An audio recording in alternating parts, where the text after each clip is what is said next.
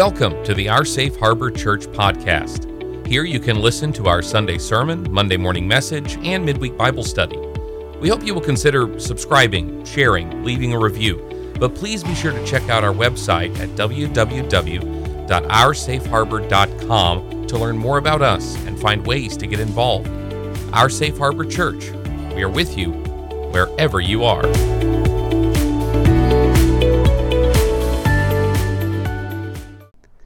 Welcome to the wide world of biblical studies. I say wide because we do rather approach Scripture at a wide angle and zoom in at some things, but also because our creative director said it would be a whole lot better if I filmed this in landscape rather than portrait, so it wouldn't look as weird on your devices. So let's see. You can let me know. Also, we're about to start 1 John now, so you'll be wanting to get your books out. But after this, we can go a couple of different directions. We've talked about this before. Email me if you have a preference. One is to go through the Old Testament in chunks, in the way it was written. We really can't in the order it was written because there are quite a lot of edits and redos in the Old Testament. That doesn't mean it's not inspired or good. It just means that's the way it was put together. We can do that, or we can do Jesus stories where I go through the Gospels as I've done for Bible classes before. And if you'd rather do that first, let me know. And then whichever one we don't do, we'll probably do the other one after. All right? So let me know. Here we are. 1 John. I can remember once being at a church where they had the young men. Young women weren't allowed at this church to speak publicly. I know. But the young men stood up on a Wednesday night. It was to give them practice to get up in front of a crowd. I don't know how many people were there. It was under 100, but it was a sizable group for a Wednesday night in the region in which this was. And the event for the night was that the young men were going to be reading 1 John. And that's it. There no commentary, no devotional, just reading 1 John. And the young men got up and they did a fine job. Absolutely no complaints. As I was listening, however, I was thinking, if this was a sermon, and if one of these young men were a bit older and were trying out, as they like to say, for a pulpit, to see, do the people like his delivery? Do they think he's orthodox enough and all that sort of thing? If his sermon was 1 John, would he be hired by this denomination that I was visiting? And the answer was no. And then I started thinking about other denominations that if you stood up and said, here's my sermon, you might get in a lot of trouble. It's rather like reading a troublesome passage like that in James, where he says, pure and undefiled religion is this: to take care of the poor, the widows, the orphans, and keep yourself unspotted from the world. Most churches would say, and our confession of faith, and our doctrines, and and if you stuck with the James, you probably wouldn't get hired. Well, you probably wouldn't hire Paul anyway, because the man's not married, he has a police record. Come on. We would weed out the very people that wrote our Bibles. 1 John is such a unique book. It is so love intensive. And it's that way for a reason. By the time 1 John was being written, and by the way, there is almost no doubt that John the Apostle wrote 1 John. Biblical scholars like to doubt everything and question everything, and I enjoy those kind of arguments going back and forth, reading them. I don't participate. But when it comes to 1 John, people are saying the language is right, personality's right, position in the other letters is right. John wrote it, and John seems to have written it in response, one, to a man that he was really having to fight. There's a man named Cerinthus, Cerinthus, who was teaching at this time what would later develop into a form of Gnosticism, and that is that Jesus was not divine at birth, that he came into this world in the usual way, as the great cats in the cradle would phrase it, and that he only became divine later in life, but his divinity was sub-Jehovah. There are so many different versions of Gnosticism, and there's so many different versions of this form of Docetism or Arianism, where we make Christ high, but we don't elevate him to deity, certainly not to deity on the same par as God the Father. And John absolutely rejects that sort of notion. If you remember, he starts off his gospel with an incredible, one of the most powerful, beautiful passages. In the beginning was the Word, and the Word was with God, and the Word was God. And this burst of light in the darkness doesn't get it, and now it's going to be at war with it, and light versus darkness is the whole of the Gospel of John. All of John's miracles are creative miracles, not restorative miracles. Not, I'm going to make your liver function better. It's always, you've never walked, now you can. You couldn't see, now you can. Water, now it's wine. It's always this creative power, this light bursting into the darkness. Well, John is writing in response to this, and he elevates Christ. If you love the book of Hebrews, you're going to love the book of 1 John, but for whole different reasons. But one reason will be the same, is that they elevate Christ. And the second thing that he does here is not mentioned by a lot of scholars, but it historically has to be one of the reasons he wrote this book. If you remember, when John was finishing the Gospel of John, he made a comment that many, many more things could be written, that the whole world couldn't hold the stories, and there's not enough paper to write them down. Well, there was a bit of hyperbole there, and that's allowed because that's the way we talk. But also, practically speaking, one man couldn't write down everything that Jesus had done, and paper was expensive, hard to get. So, yeah, I get that too. But what happens when the apostles start dying and the first generation goes away? I heard a lady today sent a video out to social media so all could see about how her generation, and she was a younger person.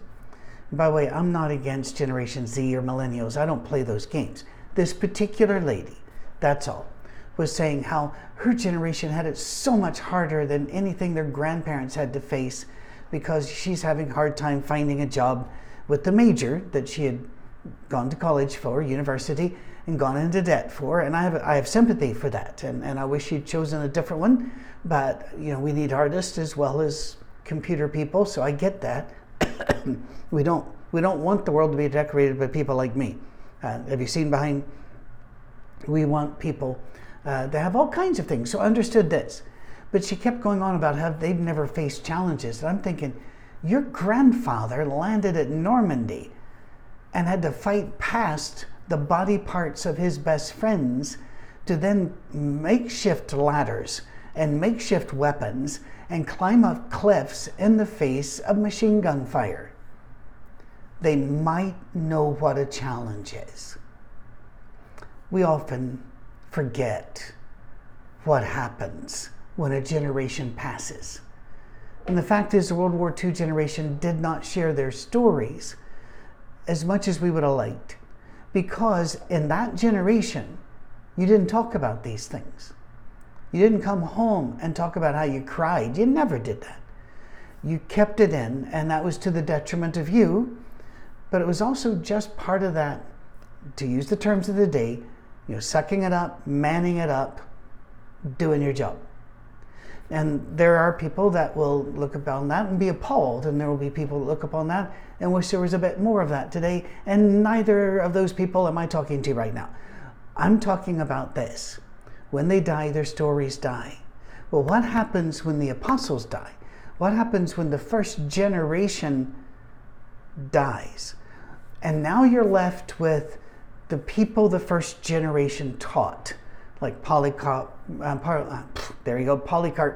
Irenaeus, and the last of the apostles to die, old John. John was most likely a teenager when he first started following Jesus. And at the time he wrote this book, it is generally thought that he was in his 80s, if not his early 90s. He was known for speaking of love. And I think one of the reasons was he saw what people had been doing with Jesus and he saw what was going on in life. And he said, love. You've got to get Christ right and love right. That's what you've got to get. And so his focus, his being driven back to the pen, is to fill in those things that people are missing. It's rather like John's gospel. When we talk about the other gospels, Matthew, Mark, and Luke, we talk about them as one because they tend to tell the same stories with very few variations. And some of the variations are pretty important and amazing, but they're synoptic. They tell the same thing because they see with the same eye, synoptic. So John comes along later, and his gospel tells the stories they didn't, and then tells stories with a more spiritual light versus darkness battle rather than the different tacks that they took. Matthew was all about Jesus is the new Moses. Mark is that Jesus is the Christ and he really did live, and here are Peter's sermons about it. Luke, here's a historian's look at it after I've interviewed all these people. So they're all very different. Now John looks back and sees a lot of books have been written. James, the Thessalonians, the pastoral epistles, the Corinthians, Romans. He sees all of this. Now, this is a really good opportunity for John to write a massive corrective and say, right, I read Romans and I read 1 Corinthians and here's my... He doesn't do any of that. He looks at all of it and he does exactly what he did with his gospel. He tells you what seems to have been missed, and he doesn't want to die with him. He wants to tell the story before he goes. Now, this time he's not going to tell Jesus stories like he did in his gospel. This time he's going to say the so what of it all. We've read Jesus' story, so what? What does that mean to us, and how do we then function since Christ happened? And see, that's something I say to myself a lot. I'll catch myself in a mood or in a situation where it'd be very, very easy to go off on somebody or to dismiss them, to go silent, ghost them, or to turn on them and debate them. And I have to keep remembering, Jesus happened. You have to watch. You have to be careful. Things have changed now. And because of that, I need to behave a different way. You might imagine that we get a lot of emails. We do, a lot of emails. And I do try to answer every one. If I've not answered them in recent, I'd say the last month or so, by the time you watch this, please be aware that I'm going through a season of caring for my 92-year-old mother, and she's having very frequent trips to emergency rooms and surgeries. It has been a real struggle for her, and I'm not going through it. People say, I'm sorry what you're going through. No, she's going through it. I'm just her caregiver helping her. And my sister would be if she lived here. She loves Mama just as much as I do, and she's a huge support. But she's in Texas, and so Mama's here, and that's a stress. And I'd like to respond. Sometimes when I respond, I know what's going to happen. Recently got an email. If I'm a Baptist, do I have to be rebaptized to join your church? I wrote back. I was thinking, now this could be honest. Could be an honest question. Probably it's a fishing expedition. And it was. Excuse me. I'm looking right outside at allergens right now. So I responded, absolutely not. We don't make those draw those kinds of lines. We welcome everybody. Welcome home. Well, guess what happened? Got an email. So you'll just accept the Baptist or anybody else that you... And I wrote back, I said, we don't draw lines. We don't make judgments. Welcome home. Well, wrote back again. Sorry. Oh boy. Refreshing beverage. With why, and he got a little bit of Paul, a little bit of James, and you make judgments. And I could write back and really go at him, I could say, why do you assume that whatever James and Paul says trumps what Jesus said in Matthew 7? Why do you put more weight on that? And I could go through all that. But why? Why? Instead, I just write back, we may never agree on this, but you're welcome here. I have to do that not because I'm a nice person, because I'm not a nice person. Wish I was. I'm a lot nicer outside than inside. Inside, it's the Tasmanian devil armed with baseball bats. I have to remember Christ happened. And 1 John helps me remember that. Well, here it is. Halfway through lesson 1, and we haven't even looked at the first verse. So we best do that. Do you know what I think? All right? That which was from the beginning. Oh, I love that, because that call back to John 1, right? John 1:1, 1 John 1:1. Which we have heard, which we've seen with our eyes. In other words, the living witnesses need to get this down before they're gone. Which we have looked at, our hands have touched. This we proclaim about the word of life. Word of life. Jesus. Please remember that most times when the Bible talks about the word of God or the word of life, it is talking about Jesus, not a book, but Jesus. Now, that has very profound implications for the way we live our lives and for whatever lines we draw religiously or socially or politically, for that matter. We need to remember that Jesus is the Word. He is the way, the truth, and the life. Yes, that's also recorded in the book of John, the Gospel of John. But he is also, in the beginning was the Word, and the Word of God, and the Word of life. Remember, Jesus said that he had the words of life. Well, here we go. The life appeared. I just love that phrase. And we have seen it and testify to it, and we proclaim to you the eternal life, which was with the Father and has appeared to us. Heaven came down. Jesus put on skin, Philippians chapter 2. He humbled himself. He did not look upon equality with God something to be grasped and held on to, but let go to come down and be obedient and lead us to eternal life. This is all exciting stuff. We proclaim to you what we have seen and heard, so that you also may have fellowship with us. And our fellowship is with the Father and with his Son, Jesus Christ. We write this to make our joy complete. I love it. I love it. I love it. So, have a look. What do you see? What do you see here? No pressure. You're not in a classroom where I'm going to call on you. You don't have to avert your eyes, so no eye contact. He is a welcoming. There's nothing here about to make sure you measure up. We are proclaiming a story that we know the story because we saw it happen. And we know it's true. And when we tell you the story and you come walk with us and fellowship with us, then the story is yours too. And this is all wonderful stuff. There's never it's kind of the anti-James. Now, I love the book of James, but it's, as I've told you when I went through, you cannot go to James without getting hurt. It's like not really taking care of your teeth and going to the dentist. You have to, but it's going to hurt. John, on the other hand, is saying, come on in. And I love it. I just absolutely love it.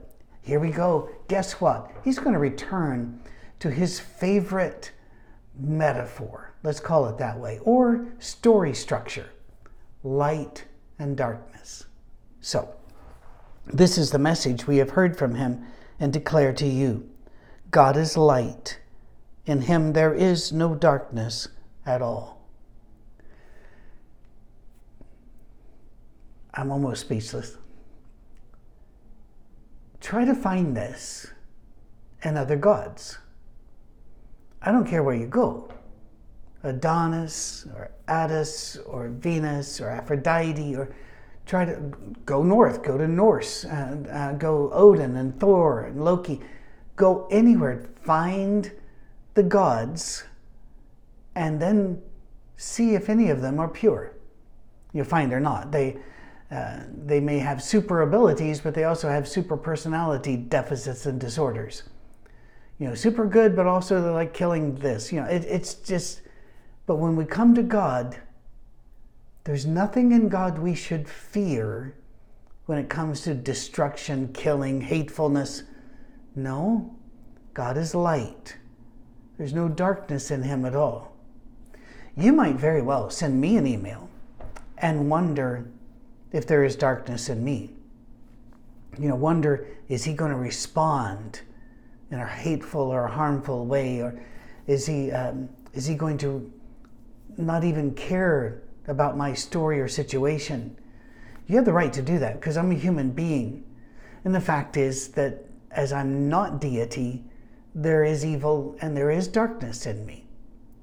The cool thing is, God's light takes care of that and it turns our darkness down. Let me see if I can explain this.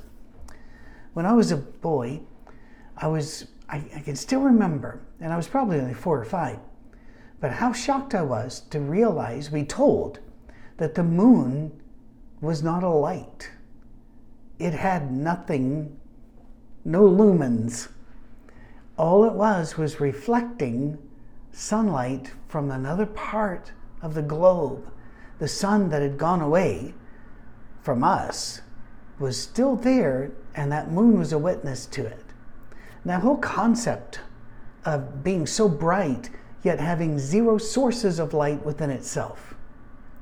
Think of this. Recently, we've upgraded the cameras at the soundstage and made the visual part of our worship much more appealing. And thank you, John Knutson and Dave Cassilly, Kirsten and everybody, Greg Grant, who had you put in the number of volunteer hours that are behind every video and every service are staggering. And I thank God for them. When I'm on stage, the lights are on me. You might see, in fact, if I'm wearing a white shirt with a pattern, I'm wearing maybe some glasses, and there's even reflection, as if I'm up there shining, but I'm not shining. I have no light within me. I am bathed in the light from the stage, just like the moon is bathed in the light from the sun. Are you seeing where we're headed here? You and I are saved not because we necessarily are just full of light, joy, and rainbows and unicorns. We are saved because God's light drives out the darkness. It pushes that back. And that's an amazing thing. And we can approach him without fear because there's no hidden darkness. By the way, sometimes we act as if there were. We'll say things such as, don't pray for patience. Yeah, you pray for patience. God will really, is that what you think of God? That he's up there going, oh boy, I got him now. They prayed for patience. Let's break their car, make their kid run away from home, get their mom sick. Who are you praying to? That's not what God is like. He is light. So we don't treat him that way. We don't treat God as semi-karma either. We don't do this whole, the weather's kind of mild for spring, so that means for summer we're really going to have to. Really? You think God looks around and goes, oh, that's just a little bit too much fun. We're going to have to throw down some paint. No, God is light. Trust God. Run to the light. All right? If we claim to have fellowship with him, yet walk in the darkness, we lie and do not live by the truth. But if we walk in the light, as he is in the light, we have fellowship with one another, and the blood of Jesus, his Son, purifies us from all sins. This is so important. Let's really get this down. Is this then saying, welcome to the light, except for those of you that have done naughty things? No. This walking is a particular habitual walk. Those who engage in destructive behavior, those who engage in hate-filled or divisive behavior, those who cause pain and don't care, almost sociopathic in the way that they don't care. And you can have sociopathic behavior and not be a sociopath. I've heard a lot of sociopathic things from pulpits. When the ministers weren't sociopaths, They just thought their God might be, and they're just driving home these nails that aren't from God. And so often we'll say, well, welcome in, whosoever will may come. Now here are the rules, here are the hurdles, because God didn't really mean whosoever will. He meant whoever makes it past all the hurdles. So don't do that with this passage. Every single day, you have multiple choices to make. Darkness or light. Walk in the darkness, walk in the light. How do you treat the person that bumped into you? How do you treat the person that bumped into your car? How do you treat the person whose car you bumped into? We have life, and life just piles on us. I was the first person at Walmart today, when this is recorded, a few weeks before you see it, to get medicine that had been ordered from my mom. And of course, I'm standing there and the big gate's down, and the lady comes out to set some things out. She goes, it'll be a few minutes yet. And I said, that's fine. There's no worry. I could have just gone, okay. But it brings more light if you tell them, I understand your situation. I'm not pushing you. I have no interest in making your day harder. I can wait for you. And you don't have to say it all that way. You can just say, that's not a problem. I'm in no hurry. Now, gate goes up, I come in, the medicine's there. Sometimes it isn't, but the medicine's there. Everything's good. And I want her to make sure, this lady on the other counter, that I want to set the tone for a good day. That's light. You know what my nature is? My nature is not really darkness, but my nature is to not talk to people. It's hard for you to believe because when you see me, I'm talking, but I like to go quiet. And when I'm driving from place to place on this Welcome Home tour, I go quiet. I rarely say a word all day long. I even have an app on my phone that checks me into my hotels and gives me a key on my phone, so I just walk right through. But there are people made in the image of God between me and my goal. And I have a decision to make. Will I be light? Will I be darkness? Or will I try to ride the middle and be nothing, which is quite hard to be? So choose the light. And he goes, and then you have fellowship with us. Well, what does it mean to choose the light? What does it mean to walk in the light versus walking in the darkness? This is your lucky day. Well, not today, but this is your lucky book, because he's going to tell you exactly what he means when he says those who walk in the light, and exactly what he means when he says those who walk in darkness. And it's not going to be what you think it's going to be. You can read ahead, but don't spoil it for the rest of us. All right? I will see you next week. God bless you. I'm so appreciative of you watching. Remember to send us your ideas, whether to do the Old Testament in batches or do just Jesus stories. And I don't say like just.